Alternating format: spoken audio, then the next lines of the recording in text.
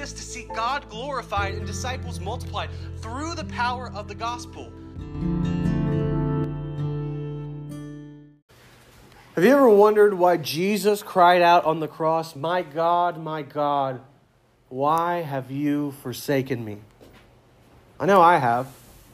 Like, I remember when I became a Christian and I read the story of the cross for the first time, and I heard Jesus shout those words, and I felt uneasy in my stomach because I was like, that's not how you're supposed to pray. And that's especially not how Jesus is supposed to pray. Like, can you imagine if you came to prayer meeting on Wednesday night and we all sat down to pray, and then someone got up and they said, "Dear God, why have you given up on me?" Like, at that moment, we might pause prayer meeting and say, okay, somebody needs some counseling. Somebody needs some help. Let's take you over here. Let's stop this. We'd probably interrupt their prayer and be like, that's not the right way to pray. Because to us, a prayer like that feels inappropriate and even irreverent.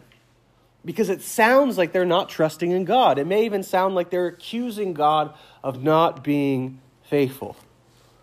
But then, of course, we come back to Jesus, who we know never sinned. Yet he still cried out, my God, why have you forsaken me?" Did Jesus fail to trust God on the cross? Did Jesus accuse the Father of being unfaithful at the cross? And the answer is absolutely not. Of course not. But the reason that Jesus' prayer feels so scandalous to us is because we as a people have lost what it means to lament. In the Bible, there are a lot of different ways to pray to God. For instance, there are prayers of confession where you confess your sins before God. There are prayers of adoration where you adore God for who He is. There are prayers of thanksgiving where we thank God for what He has done. And prayers of supplication where we ask God to supply us our needs. But of all the prayers we find in the Bible, the prayers we pray the least in the modern American church are the prayers of lament. To lament literally means to cry or wail or to weep. Prayers of lament are prayers of deep sorrow and pain. And not only is there an entire book of the Bible filled with laments, the book of Lamentations, but you may be surprised to find that a third of the Psalms are actually prayers of lament. A third of the Psalms are divinely inspired prayers and songs where the psalmist brings his sorrow to God in brutally honest ways, in ways that make us blush and get embarrassed. Like when I read the Psalms, sometimes this is what goes through my mind. Is this really the right way to talk to God? I mean, doesn't the Bible command us to do everything without grumbling or complaining? Because it seems like the psalmist is doing a whole lot of complaining. And I will say, the Bible does command that. But what I've come to realize is that to lament is not the same thing as complaining. To lament is not grumbling. To lament is to honestly cry out to God in pain, knowing that He is the only one who can actually do something about it. Let me ask you something. Who taught you how to cry? Like, was it your mom, your dad, your brother, your great aunt's third cousin? Like, of course not. Nobody taught you how to cry because crying comes naturally. I bet nobody in here remembers the first time they even cried, because the first moment when we leave the safety of our mother's womb, we come into this world crying. Every human life that comes into this world has the same beginning.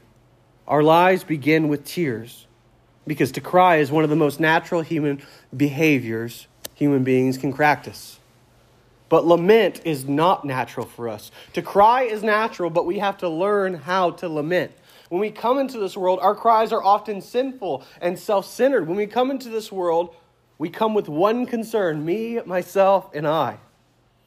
But when someone cries out in lament, it's completely different. Lament is the honest cry of a hurting heart, wrestling with these two truths: I am in pain, and God is in control. Only someone who believes both that God is good and that God is in control can go to God in lament. Only someone who believes in God's perfect righteousness and His absolute sovereignty can lament. Because if God is not good, what right have you to go to him with your sorrows? It's not his fault. You shouldn't expect your life to be good because God's not good. And if God is not in control, then once again, why should you go to him? Because he can't do anything about it. He's ultimately not the one in charge. But lament happens when someone has been promised that God is both all-powerful and all good, yet the world feels out of control and anything but good. This mini-series that we're going to do for the next 3 weeks on lament is based on this little book called Dark Clouds, Deep Mercy, Discovering the Grace of Lament. It's written by a pastor named Mark Vrogrop, and we're going to have copies in the library very soon. Let me tell you how Mark Vrogrop defines lament. He says it this way. Lament is how we bring our sorrows to God. Lament is how Christians grieve. Lament is a prayer rooted in what we believe. It is a prayer loaded with theology. Christians affirm that the world is broken. God is powerful and he will be faithful. Therefore, lament stands in the gap between pain and promise. To cry is human, but to lament is Christian. Lament can be defined as a loud cry, a howl, a passionate expression of grief. However, in the Bible, lament is more than sorrow or talking about sadness. It is more than walking through the stages of grief. Lament is a prayer in pain that leads to trust. Throughout the scriptures, lament gives voice to the strong emotions that believers feel because of suffering. It wrestles with the struggles that surface. Lament typically asks at least 2 questions. Number 1, where are you, God? Number 2, if you love me, why is this happening? You might think lament is the opposite of praise. It isn't. Instead, lament is a path to praise as we are led through our brokenness and disappointment. The space between brokenness and God's mercy is where this song is sung. Think of lament as the transition between pain and promise. It is the path from heartbreak to hope. End quote. So how do we walk that path from heartbreak to hope? Well, I'm glad you asked. Because if you have your Bibles, please turn with me now to Psalm chapter 13. If you're using a Pew Bible, Psalm 13 is on page 534. And as you're turning, let me tell you that as your pastor, I have seen a clear difference between those of you who know how to lament and those who do not. Look, I love you, church, and it's because I love you. I'm gonna tell you a hard truth right now. Many of you do not handle trials as well as you think you do. I've seen many of you push aside your pain and grit your teeth and put on a happy face when you are going through trials. It's in an honest attempt to be faithful, because as Christians, we're supposed to be joyful, right? Like we're supposed to have the joy of the Lord. So you put on a happy face, you put away your struggles. But listen to me, there is a big difference between pushing aside your pain and honestly bringing it to the Lord. We believe the lie that because we are called to be joyful in the Lord, that if we are not happy all the time, then we're being disobedient. But let me tell you something, church, right now. Let me give you a permission that you need. It is okay to not be okay. It is okay to be sad as a believer in Jesus. And through the grace of lament, we can find the right words to express our sorrow to God in a godly, God-glorifying way. And that's my prayer for us this morning, is that we as a church would learn the language of lament so that we could honestly and biblically bring our sorrows to God. Because in Psalm 13, we're going to find 3 steps on the path from heartbreak to hope. The first step on that path in verses 1 to 2 is this: honestly bring your sorrows to God. The second step on that path in verses 3 to 4 is this: confidently bring your requests to God. And the last step in verses 5 through 6 is to faithfully bring your praises to God. Honestly bring your sorrows, confidently bring your requests, and faithfully bring your praises. So before we take those 3 steps, let's pray. Oh Lord, what we know not teach us, what we have not give us, and what we are not make us. And as we study your word, as I preach by the power of your Spirit, may the sermon that is heard be far better than the one that is delivered. It's in Christ's name we pray. Amen. Look at me to verses 1 to 2. To the choir master, a psalm of David. How long, O Lord, Will you forget me forever? How long will you hide your face from me? How long must I take counsel in my soul and have sorrow in my heart all the day? How long shall my enemy be exalted over me? Stop there. Once again, imagine that you're here on a Wednesday night and a fellow believer prayed verses 1 to 2. And assuming you didn't know that they were quoting scripture, what would you think of them? You might think that they had lost all hope. And if you heard an Israelite like David praying verses 1 to 2, you might have even think that they had lost their faith. Because the Israelites knew that the greatest blessing any man could experience was for the face of God to shine upon them.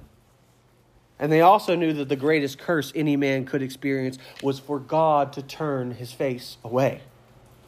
Now, if you grew up in a Presbyterian church or a Methodist church, or basically any other church besides a Baptist church, you probably heard these words hundreds of times. The Lord bless you and keep you. The Lord make his face to shine upon you and be gracious to you. The Lord lift up his face upon you and give you peace. When all of Israel was gathered around the temple for some feast or festival, it was the job of the high priest to lift up his hands and to bless the people with these words of blessing. Because it was at the temple in Jerusalem where the presence of the living God was pleased to dwell, that the Israelites could bask in the presence of God, in the light of his face. And the Israelites knew that the greatest blessing in the universe was not health or wealth, but to be bathed in the glory of the light of Yahweh's face. And that's why every time I'm in a church and a service ends with those words, and I hear those words from Numbers chapter 6, the Lord bless you and keep you. The Lord make his face to shine upon you and be gracious to you. The Lord lift up his face upon you and give you peace. I get chills.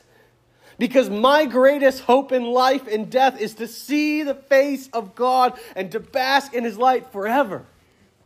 And that's why in Revelation it says that on that day, in the new heaven, in the new earth, in the new Jerusalem, there will be no more sun because the Lord will be our light. Amen? But that, on the other side of the coin, that is exactly why hell is described as outer darkness.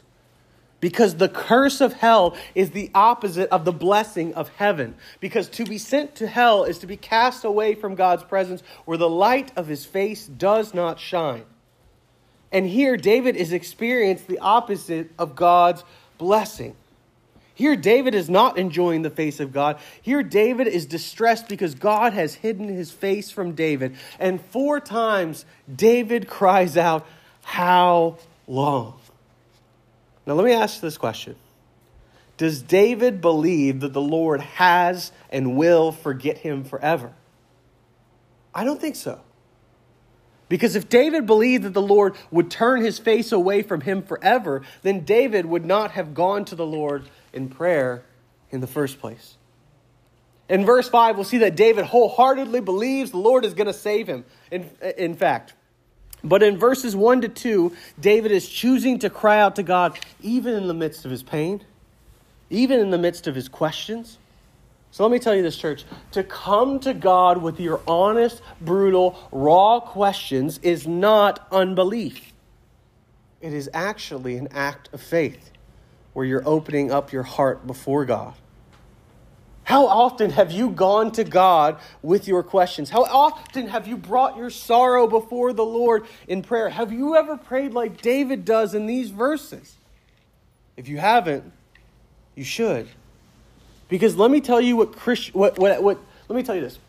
Let me tell you something that looks Christian, but actually isn't. Silence. People who have no hope stop praying and give God the silent treatment. And that is the ultimate form of unbelief. And so there is a way in which we can appear godly by withholding our sorrows from God. But in reality, it means that we don't trust him enough to bring our sorrows to him.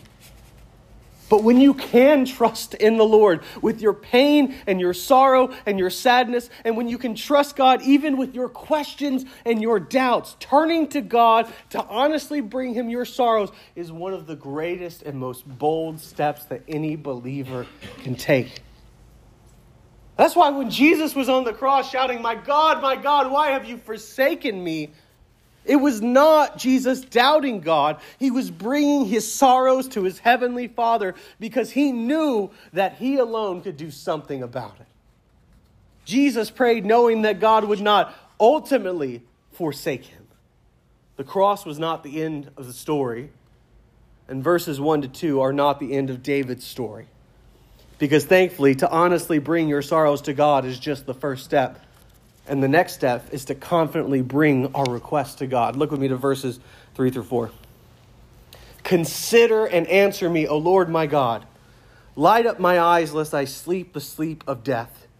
Lest my enemies say I have prevailed over him. Lest my foes rejoice because I am shaken. Here we read that David has not lost faith. In fact, his faith is stronger than ever. Like when I read David's prayers, my prayers feel so weak. Like notice how David calls upon God with such authority that it's almost as if he's commanding God to act. In verse 3, David does not say please. He boldly calls on God to consider, to answer, to light up his eyes. He makes those requests. Consider, answer, give light to my eyes. I know just personally, like this church is not filled with movie buffs, but I just want to do a quick survey. Raise your hand if you've seen the movie Ben-Hur. Anybody? Oh, we actually have a couple. I'm pretty impressed. Okay, so about half have seen the movie Ben-Hur. Well, if you've never seen it, it is a classic. You should watch it. It's set roughly 2,000 years ago in Israel. It's all about a Jewish prince named Judah Ben-Hur. And this guy is betrayed by a close friend. He's sent into slavery. And there's this incredible scene where Ben-Hur is being dragged across the desert in chains with a caravan of slaves. And he's visibly dehydrated. He's visibly dying of thirst. And the group stops for water in the town of Nazareth. But the Roman soldiers are angry with Ben-Hur for some reason. They say, no, he doesn't get any water. Don't let him drink. Don't let him drink. And they even take the water and the Roman soldier takes it in and then spits it on the ground. And so Ben-Hur, it just falls to the ground in anguish. And all that he can do in this moment is pray, God, help me. And then a man appears. And this man bends down to Ben-Hur as he's lying on the ground. And he pours water on his face. And he lifts up his hand and he gives him water to drink. And as the viewer of this movie, we never see this man's face.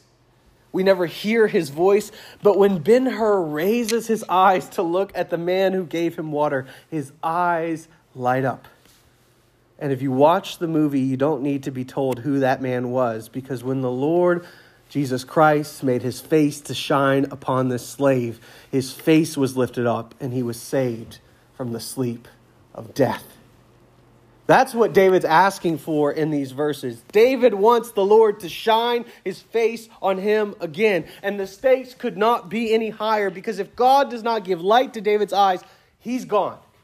He's going to die. And when David wrote this, he may have been hiding in a cave from Saul. He may have been on the run from his own son Absalom, who was seeking to kill him, to take his kingdom from him. But in verse 2, even though we don't know who David's enemy was, there are many commentators who suggest that his enemy is death itself. Because if death wins, he'll say, I have prevailed over him, like verse 4 talks about. Honestly, you know who David reminds me of in these verses? Like the boldness with which he prays. David reminds me of a Pentecostal.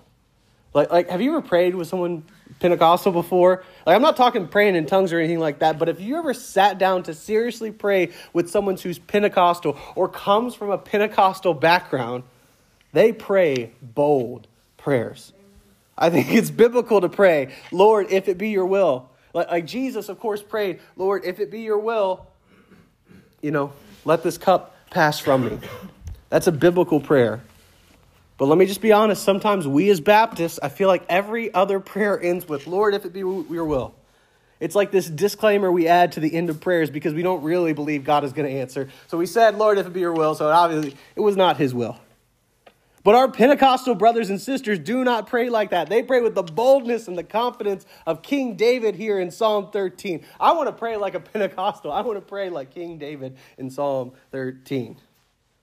Like, I'm a Baptist. I'm not bashing, but I'm a lifelong Baptist. I hope to die as a Baptist. But I'm just saying, if I see the gold in other denominations, I want to lift that up, right? And the confidence we find in verses 3 to 4 is usually only found after verses 1 to 2. We pray differently when we're brought to moments of deep desperation, don't we? Like, don't you? It's only in those moments when we are pushed to our limits that our prayer lives are no longer boring, but it's in those moments that our prayers become desperate pleas for salvation and rescue. That's how your suffering can become a blessing. Because if you can honestly bring your sorrows to God, it's then that you'll end up confidently praying to the Lord in ways that you never have before. And these confident requests end up eclipsing their complaints. And I use that term eclipsing for a reason, because in a solar eclipse, as the moon eclipses the sun does not stop existing. It's just been overshadowed. And I love this picture of an eclipse because when we bring our sorrows to God, most of the time our problems do not disappear. When we bring our questions to God, most of the time they are not answered. But they do get overshadowed by something greater, the reality of who God is. And as we make our bold requests, we move from why is this happening into the shadow of who is God. And in verses 3 through 4, David's confident, bold requests eclipse his questions in verses 1 to 2. I'll even say that I was pushed to a moment of desperation. Many of you know that my heart is for church revitalization. My heart is for going to a church where the majority of the members are older, where the church is really not going to be there in 10 years if we're not able to reach the community. And so as Katie and I were praying about the next church where we would serve and we would go, Horicon Baptist Church was like the perfect candidate. And we knew that this road would be hard and it would be difficult, but my prayer this whole time has been, Lord, you alone can do this. Like the Lord alone can revive a dying church. And the reason I wanted to come to a dying church is because if it is revived, then he's the one who's going to get the glory. And I'll just be honest with you. We're coming up on 3 years of being at this church. And I've been burning the candle at both ends. And there was a moment a few weeks ago where God just broke me. Because I was at prayer meeting. And it was a night where a lot of people were sick. The roads were bad. The weather was bad. And I set up. I got my lesson ready. I got my notes on the board. I'm ready for prayer meeting. And I'm the only one. Nobody shows up. And so the first time that happened, I just go in my office and I'm like, I guess I've got some things to do. And I don't pray. And I go home and I'm very discouraged. Next week I set up. I'm ready for my lesson. I'm excited. I'm ready for people to show up. Once again, I'm the only one there. And it was in that moment that I decided, no, this is going to be a prayer meeting if I'm the only one here. And it was in that moment that I cried out to the Lord, how long will the Adirondacks be lost? How long will the nursery and this church remain empty? How long, Lord, until your spirit moves? And the Lord broke me that night because I've been trying to revive this church in my own power, and I cannot do it. He is the one that must do it. He pushed me to that place of desperation so that I could rely on him in prayer in a way that I have not before. And it was glorious. And it was good. And even this morning, I think there's even this air. I think we all feel it of wow, there's a lot of gaps in the seat. And there's a lot of people that are sick. And there's a lot of people that are missing. And we feel the weight of the lostness of the Adirondacks. And we feel the weight of where this church is going if the Lord doesn't move. But if we follow this pathway of lament, if we bring our sorrows to God, and if we come to him with the boldness of David and the boldness of Jesus and call out to the Lord and say, Lord, save. Lord, heal. Lord, restore your land and reclaim this church in this area for your glory, then he will act. But it's only if we walk the pathway of lament that it will happen. And it's so important that as we're taking these steps, these step 1, step 2, step 3, if we stop on step 1 and we only bring our sorrows to God, then it's so easy to get stuck in our heartbreak. If we stop with our requests, it's so easy to get stuck on the things that we want, and it's almost like a selfish prayer. But the good news is that in this pathway to lament, the last step is to faithfully bring your praises to God. Look with me to verses 5 through 6. But I have trusted in your steadfast love. My heart shall rejoice in your salvation. I will sing to the Lord because he has dealt bountifully with me. In verses 5 through 6, we see that David brought his sorrows to the Lord. He was not angrily venting to God. No, in verse 5, David tells us that through the whole psalm, he has been trusting in the steadfast love of Yahweh. He wasn't crying out because he doubted God's love for him. In fact, David has been crying out precisely because he knew God loved him and that God wanted to know his sorrows and he wanted to hear his questions. He knew God welcomed his grief and his pain and his sorrows. And so David has walked through the steps of lament. And now in verse 5, he confidently declares, I shall rejoice in your salvation. Now let me ask you, how often do you end your prayers by saying, Lord, I know you're going to answer my prayer. Yahweh, I'm looking forward to the day when I praise you for answering my cries. Amen. Do you pray like that? I know I don't. But I think we should. In fact, that's actually why we end our prayers by saying the word amen. Amen is a word that Jesus used often, but he never actually used it to end his prayers. Normally, when Jesus uses the word amen, it's when Jesus said, amen, amen, I say to you. Or you probably heard it in English, truly, truly, I say to you. Amen is simply a word that means this is true. When I say amen means, I want you to say, this is true. Amen means, this is true. So in the early church, Christians borrowed this word from Jesus, and we started to end our prayers with it, so to say, this is true. And when we end our prayers with the word amen, if we know what we're saying, and if we believe what we're saying, what we're actually declaring to God is, Lord, this is true, that you hear my prayers, and this is true, that you will answer my prayers. Somebody better say amen to that. But here's my question. Where did David get the faith to pray with the boldness that he displays in Psalm 13? Well, in verse 6, David tells us that he could sing praises to the Lord even in the midst of his trial, even as he walked through the valley of the shadow of death, because God had already dealt bountifully with him in the past. The longer you've been walking with the Lord, the easier it is to trust him that he's going to answer your prayers, because all you have to do is remember how he's already been faithful to answer your prayers in the past. That's how David knew that God would deliver him from Goliath. Like, remember King Saul and all the armies of Israel as they're shaken with fear as Goliath stood ready to fight. And then here comes this little shepherd boy, and he tells the king, the Lord delivered me from the paw of the lion and from the paw of the bear, and he will deliver me from the hand of this Philistine. And even think about the Israelites, how they would have sung Psalm 13. Because remember, the Psalms were the Israelites' hymnal. And the Israelites had a lot of enemies, whether it was the Philistines or the Babylonians or the Romans. And throughout their history, it would have been easy for the Israelites to sing verses 1 to 2 as their enemies stood and gloated over them.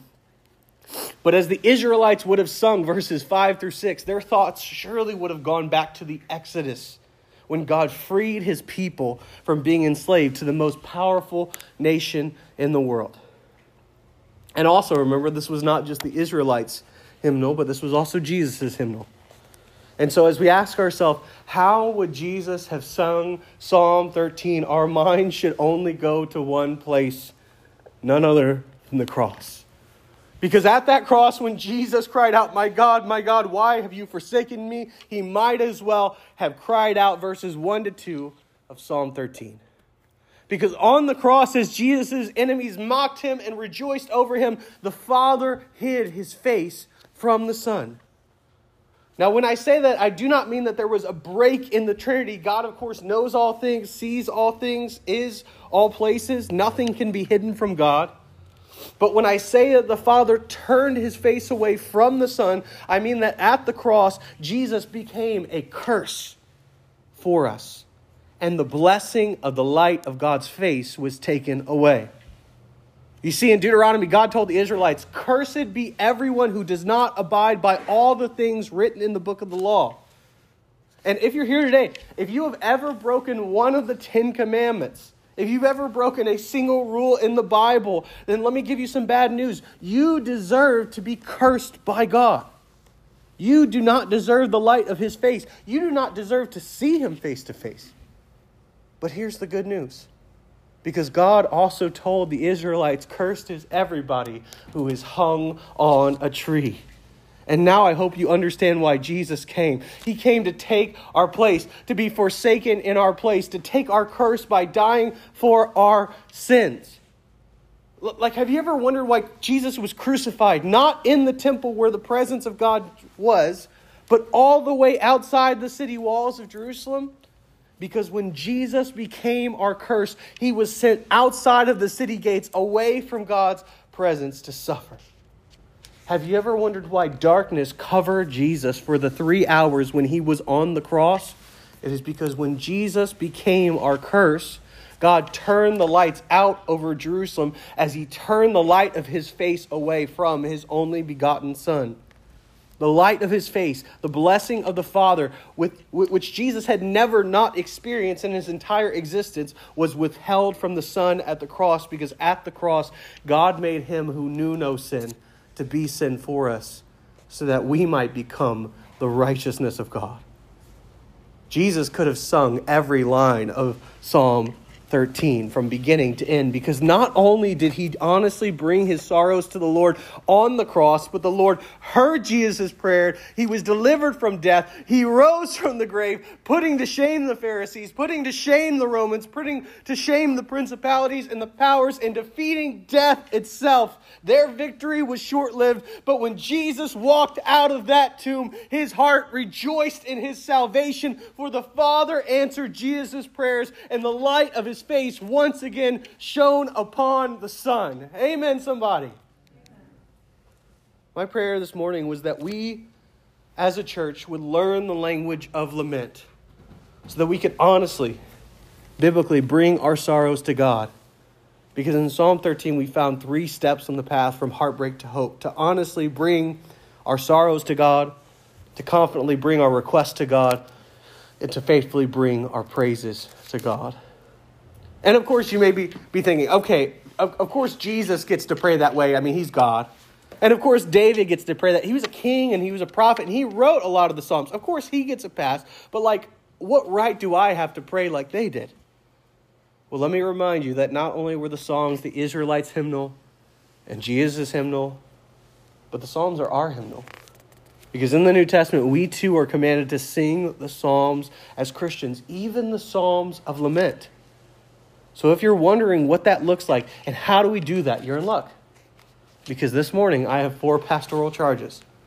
I have 4 ways that we can learn the language of lament so that we can honestly and biblically bring our sorrows to God.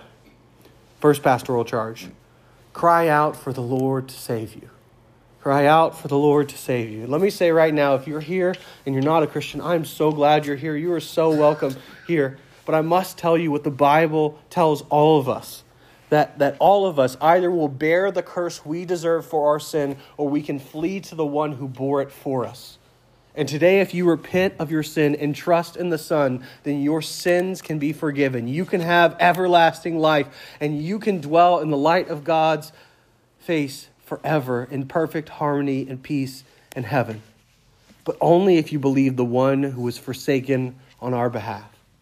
And Christian, this truth, this good news, this gospel is the foundation for our confidence as we approach God in prayer. Which leads me to my second pastoral charge. Get your confidence to pray from the gospel. Get your confidence to pray from the gospel. As Christians, not only may we pray with the confidence of David and Jesus, not only may we pray with that same confidence, but we are actually commanded to pray with that level of confidence. In Hebrews 4:16, we're commanded to draw near to the throne of grace with confidence that we may receive mercy and find grace and help in the time of need.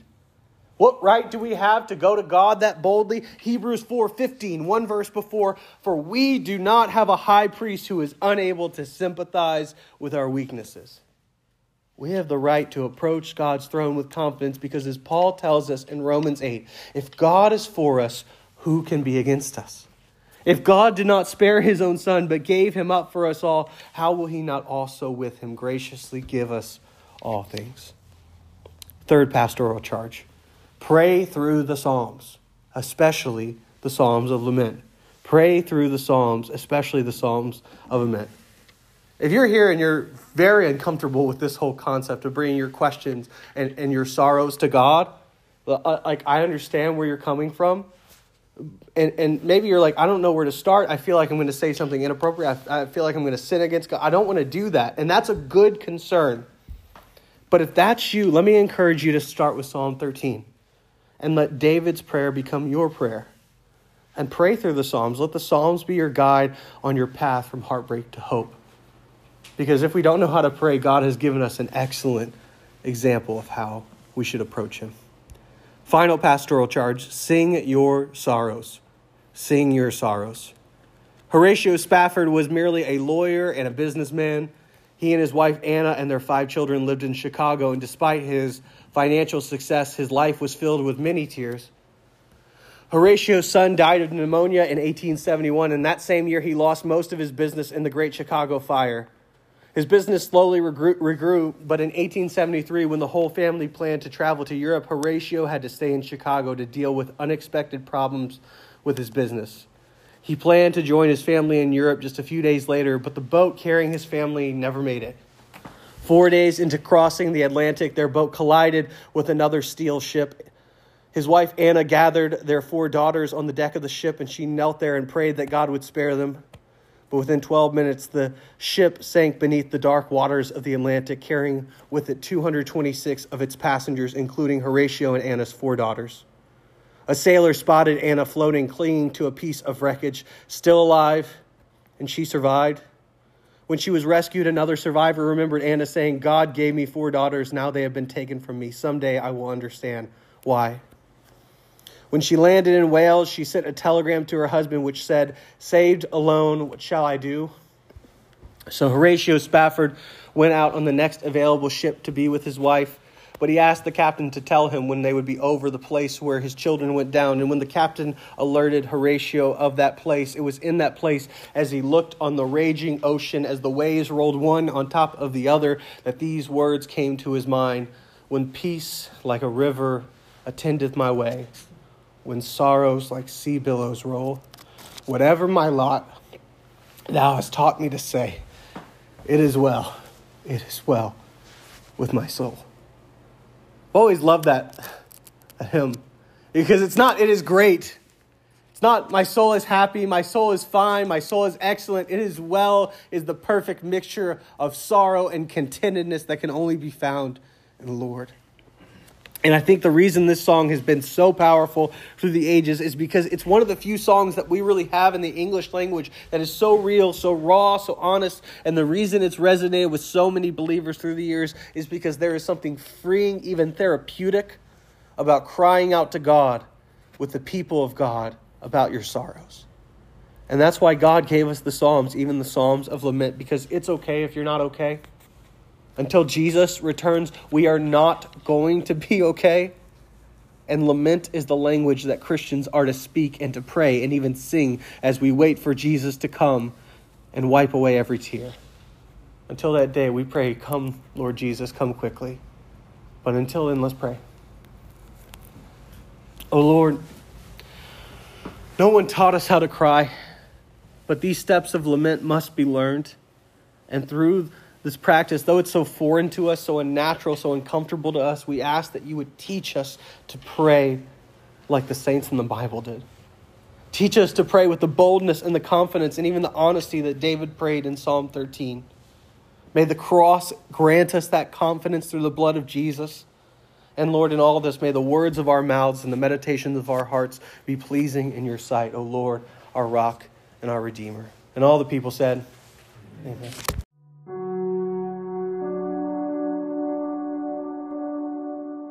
Hi, Taylor Callen, pastor of Horicon Baptist Church. Thank you so much for listening to this sermon. I pray that you are more encouraged and love Jesus and the gospel more after hearing the sermon than when you first sat down to listen to it.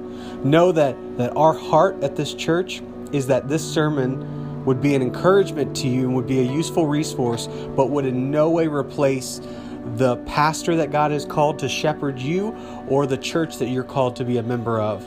With that being said, if you want more information about our church or want to hear more sermons, go to horiconbaptist.com.